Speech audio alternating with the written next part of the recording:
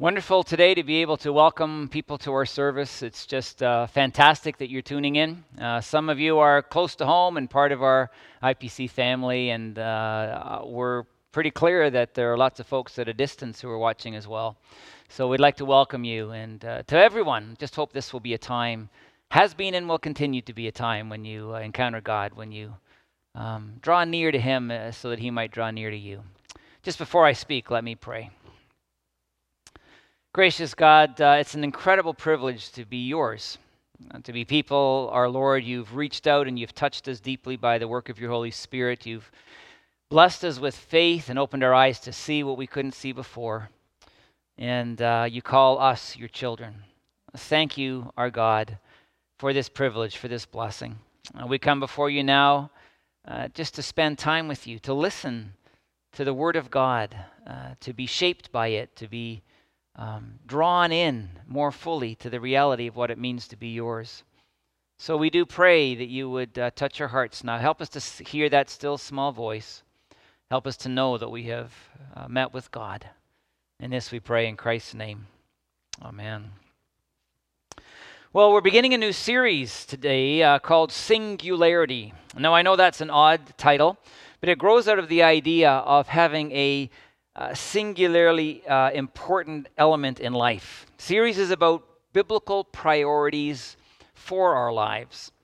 The Bible talks about these things and talks about how it is that we might place greatest importance in some areas of life and as a result, less consequence, less importance in others. And I want to read you the definition of singularity, and it's this: the right to precede others in order, rank, privilege, or precedent. Highest or higher in importance. And there you have it. The idea of what is of greatest importance in life. So a priority, when it's chosen, defines life for us in many ways. Helps us to know how to live. Helps us to know what to choose and what not to choose as we go.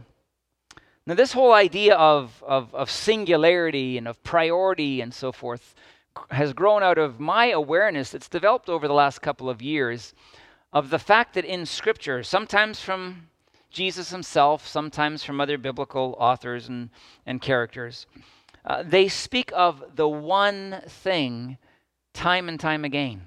Have never really noticed it until recently. They speak of what is the most important. They speak of what is to be priority. Now, I don't know what your priorities is, but as we dig into these statements of the one thing that we're supposed to give our attention to, live by, give greatest importance to, I want you to think about the priorities in your life. What are they? How do they express themselves in your experience? Just consider that and compare them to the things that today, for example, Jesus calls us to. I'm going to start by reading a well-known text, Luke chapter 10, verses 38 to 42. I'm going to be reading this from the English Standard Version, the ESV. It says there, "Now as they went on their way, Jesus entered a village, and a woman named Martha welcomed him into her house. And she had a sister called Mary who sat at the Lord's feet and listened to his teaching. But Martha was distracted with much serving. And she went up to him and said, 'Lord, do you not care that my sister has left me to serve alone? Tell her then to help me.' But the Lord answered her, 'Martha, Martha, you are anxious and troubled about many things. But one thing,'" there it is, "one thing is necessary. Mary has chosen the good portion which will not be taken away from her." See, the one thing here, as defined by Jesus, the one thing that is necessary, he said, the one thing another translation says that is needed, was chosen by Mary. It's an interesting scenario that we find ourselves in as we jump into this text and sort of imagine what was going on in that home in that day. But really what's happening is that Mary is acting like a disciple. I'm going to define that a little bit more as we go. But let me speak just briefly to what a disciple was then. Very, very literally, it was someone, you can think of the 12 disciples, for example.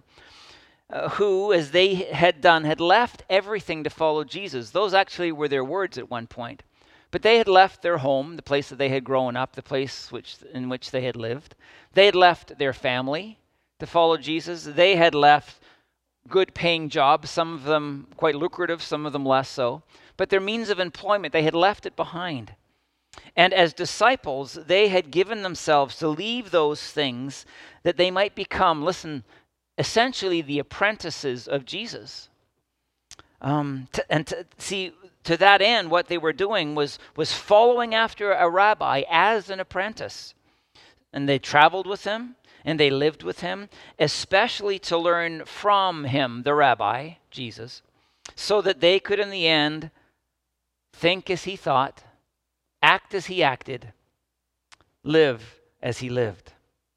It was a path, if you want to put it that way, that they chose, a significant and important decision that they had taken. And the key to it all was that they would learn what was called in the day the yoke of the rabbi. That's exactly what Jesus referred to in Matthew 11:28-30, which I'm going to read for you. Famous passage. Listen to what Jesus said in that text. Matthew 11. He said these things. "Come to me, all you who are weary and burdened, and I will give you rest. Take my yoke upon you and learn from me, for I am gentle and humble in heart, and you will find rest for your souls. For my yoke is easy and my burden is light." And the yoke of a rabbi essentially was his essential teaching, as distinct from other rabbis. It was what he believed in terms of what it meant to be in a relationship with God. It's what he understood from Scripture and what faith was to be all about. It was his understanding of being a person of faith and living in this life, understanding God as God had been revealed. Of course, other rabbis had other disciples, and they had their own yoke. But what Jesus is doing here is comparing his yoke to that of the Pharisees. Their basic understanding of faith was all about rules and regulations. And people had to obey these rules. They had to conform to the regulations that had been devised, some of them in the Old Testament, many of them not. And as a result, what happened is that these people lived lives that were burdened. Come to me who are weary and burdened. It wore people out, trying to live that kind of life that they had been instructed to live. Jesus is contrasting his yoke in this instance. He's saying to these people who are listening to him, listen, come to me and embrace my yoke. And the essential teaching was not one of legalism and burdensome weariness. The essential teaching was about grace and about love and about faith in an incredible God. It was about having people come into a relationship with that God whom they could call Father. It was about the reality of people having transformed hearts and minds who had, as the Old Testament predicted would be the reality someday, the law of God written on their hearts. It was in them. So it was not something that was imposed upon them, something that they had to do that was hard and difficult and a challenge. It's something that rose out of their heart's desire. It was something that they wanted to do. And as a result, Jesus was able to say, my yoke is easy and my burden is light. It's not painful and difficult to follow after me as a result. It's something that you will choose to do with joy. And these people pursued this understanding from Jesus. They had to learn it from him. They had to be with him and listen to him and understand his heart and his mind in order to embrace his teaching. So, when Mary sat at the feet of Jesus and listened to his words, she was, and this is so important, she was assuming the posture of a disciple. She was choosing the way of an apprentice of Jesus Christ. It was remarkable in that day because women didn't do this at all. Only men did. Women were expected to serve men, literally. That was their role. They were not considered worthy of education or of learning. They were not even thought of as capable of it. It's no wonder then that Martha, Mary's sister, was just absolutely annoyed with what Mary was doing because she had stepped away from serving and had entered into apprenticing with Jesus, listening, being taught, eagerly seeking the mind of Christ. So we see Mary in that situation. She is eager to learn. She is eager to be taught by this one named Jesus. She is eager to have her mind filled with the things of God.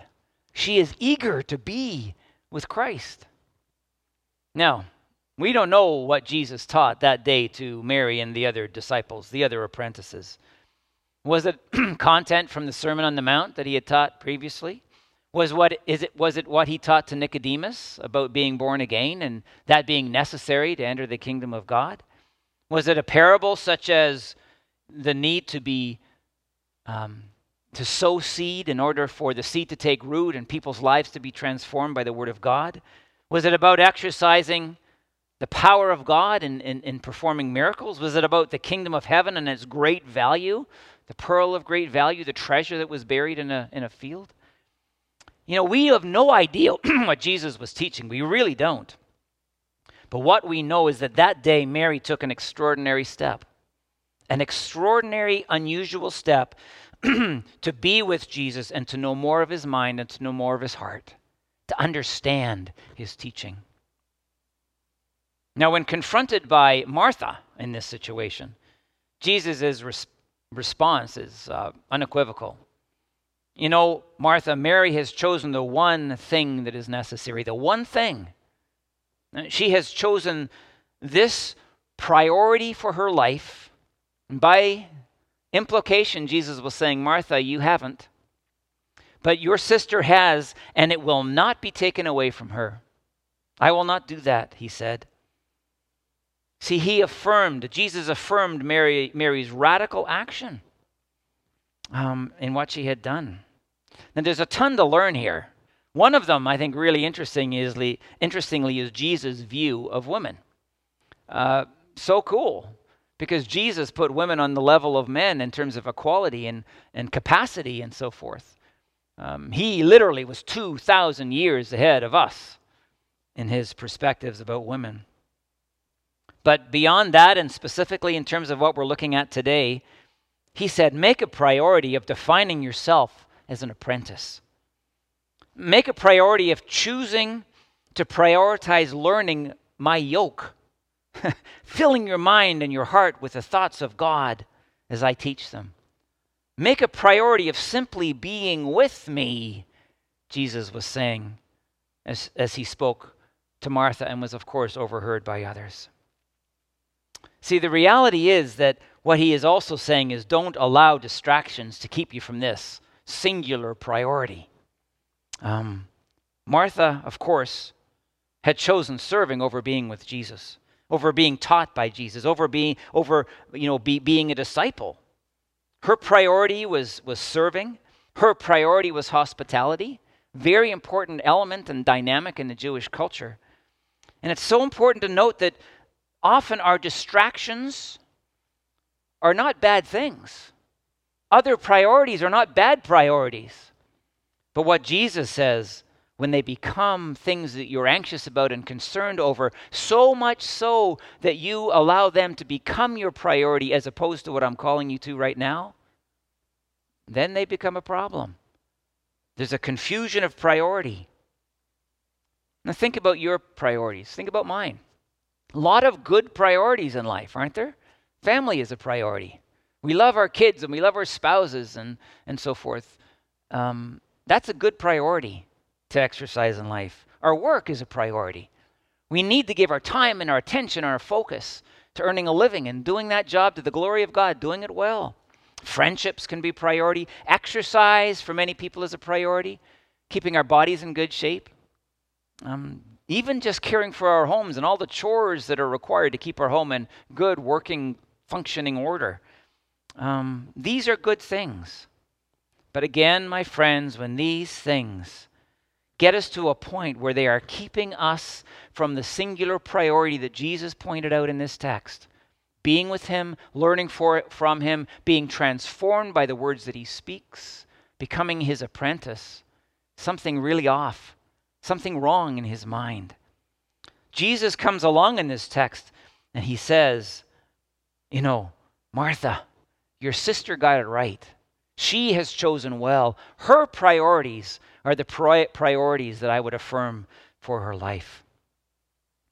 So essentially, my friends, what we need to do is to make a choice. How are we going to live? Will we choose to live as an apprentice whose preoccupation in life is to learn from Jesus, to be in his presence, to hear his voice speaking into our lives time and time and time again, so that we become like him, so that we start to think and act and speak and live as he thought and acted, spoke and lived? How are we going to live? And let me tell you, just to reaffirm the point, to serve Jesus is not, as Martha was, is not more important than this. To be in the service of Christ cannot be given greater priority in our lives than being with him and apprenticing as his disciple. Now I want to tell you, I deal with this dynamic all the time in my life. I have been a follower of Jesus for a long time, but I still deal with this. I think I'm like a lot of people. I tend toward the idea of activity and accomplishment. There's something that I just value in it. There's something at the back of my mind that keeps telling me, wrongly, but it keeps telling me that is more important than sitting quietly and listening to Jesus and his words. It's there. I live with the reality of having a ministry, a job, a vocation, a calling, where I never get everything done. There's always more to do. You may be in a similar place. I think many of you are. There are always more sermons to write. There are always more emails to respond to. There are always more meetings to get to or people to engage. Always. Now I get up in the morning. This is the reality. I get up in the morning and I have my breakfast and I have a choice to make. Will I begin my day sitting at the feet of Jesus, listening to his words, listening to his teaching, as the text says, being with him, being apprenticed by him, having him present in my life, speaking into my life by his words, Scripture? Or will I get at the job because, man, I got to get that sermon written, and maybe it's not coming together very well this week, but Sundays are coming, and my goodness, I'm getting anxious, and I'm concerned. I need to get at it. Or whatever the case might be. Well, what Jesus is saying here, you know what? You can be anxious and concerned about many things, Martha and Chris and whoever we might be listening today. That can be the reality of your life, but don't allow that anxiety and those demands to become the priority of your life. Don't allow them to take precedence or have a higher place than you meeting with me. You sitting with me in quietness, hearing me speak into your life by my word through the work of the Holy Spirit, so that you know my thoughts, so that you can start to act as I act, so that you can long for the things that I long for, so that you can live the way I live. I need you to be my apprentice so that you might become as I am, Jesus is saying. And just by the way, what I want to suggest to you in those times when I'm wise and I go to Christ first, in spite of the demands and the challenges of my day, when I put this as my greatest priority, remarkably, and I'd say miraculously, everything else just seems to fall into place easily, far more easily than it would have otherwise, because I've been caught up into this relationship with God. And the Lord moves by his Spirit, and he acts and he intervenes and he accomplishes things on my behalf in a beautiful, remarkable way. Have you lived that dynamic? I'm sure many of you have. See, the thing that Jesus is teaching here is really critical for us. And what he is saying is, prioritize me.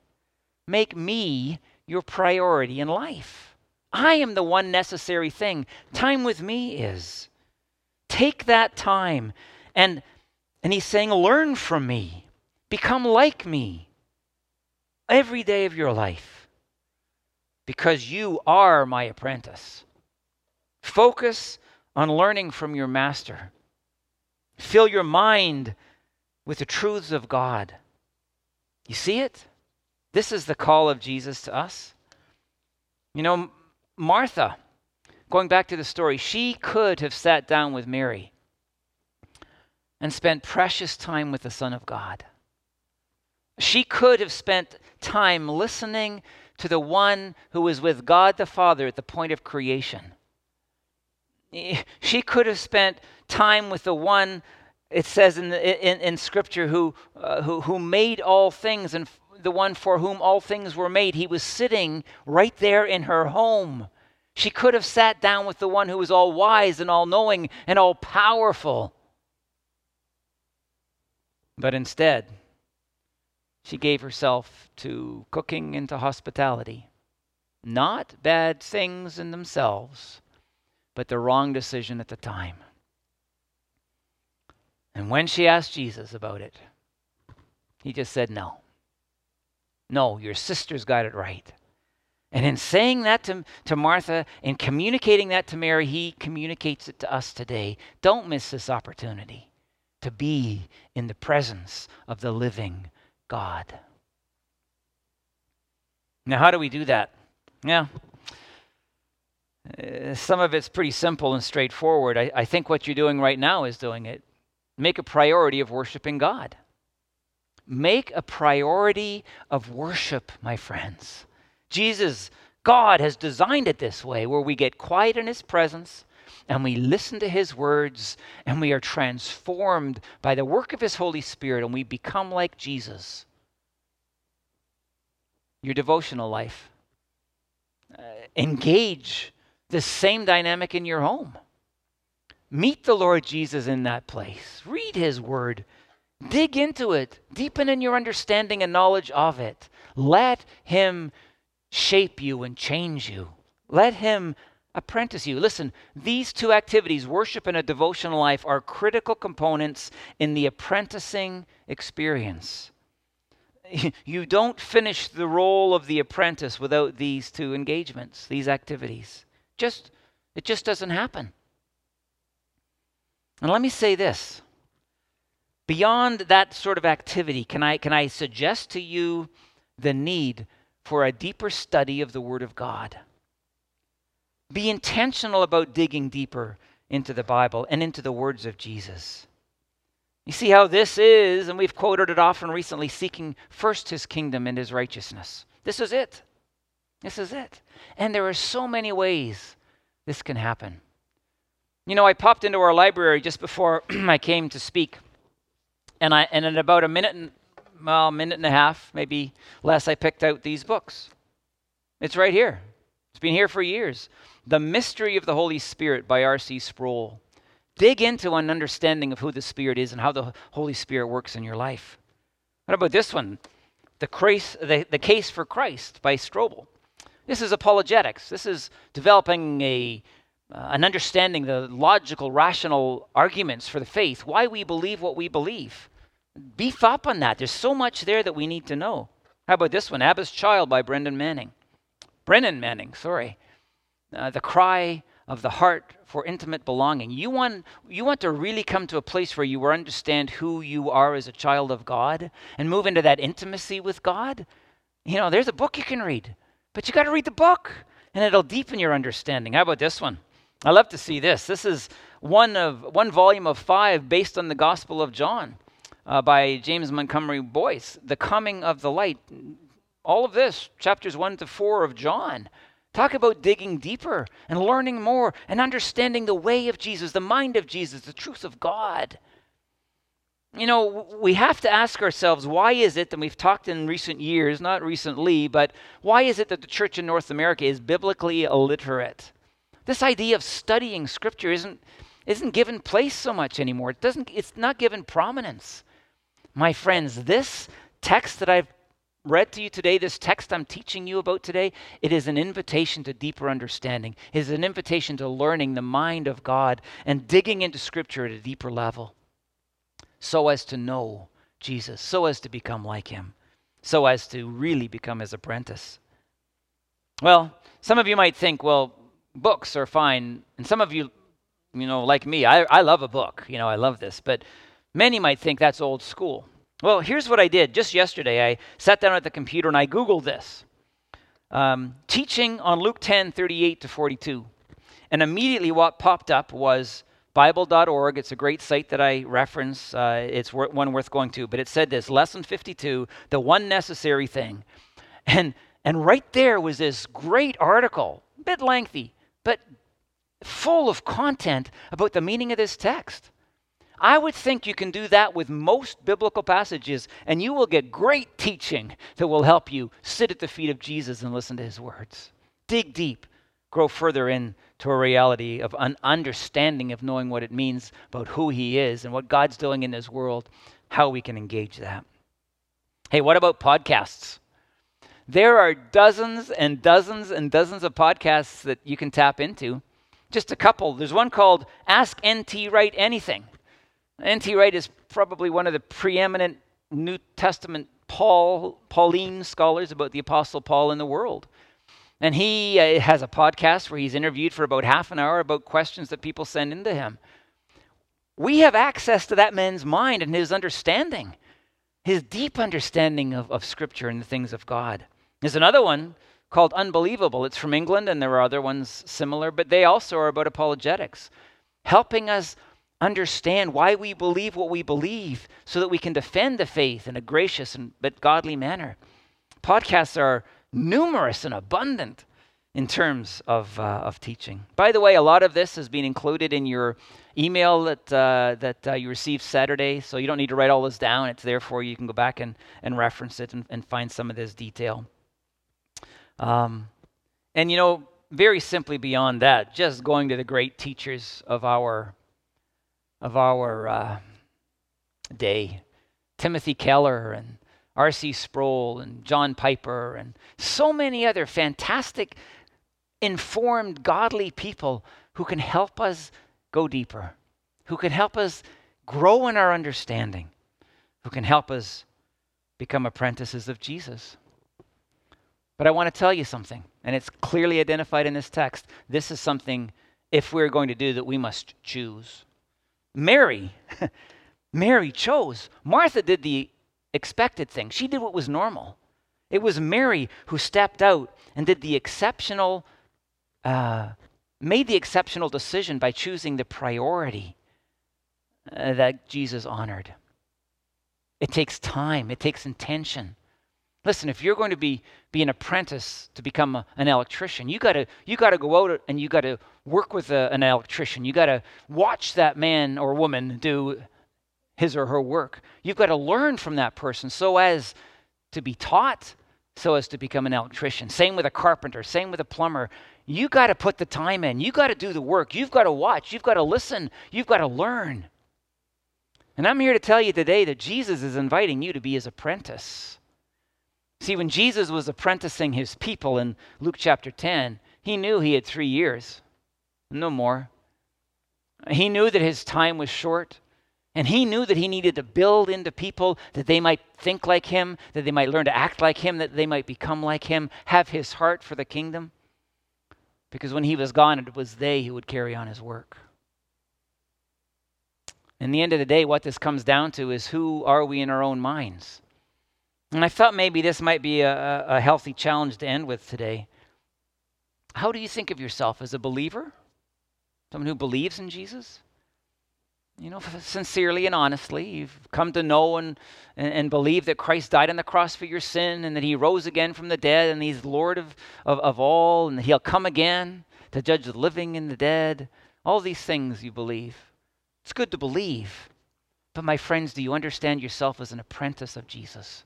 Someone who is to become like him. Someone who is to enter into the life that he lived, to do ministry, to engage the world as he did, to see the will of God done. As others come to faith in Jesus, as this world is transformed by justice and righteousness that flow from the throne of God.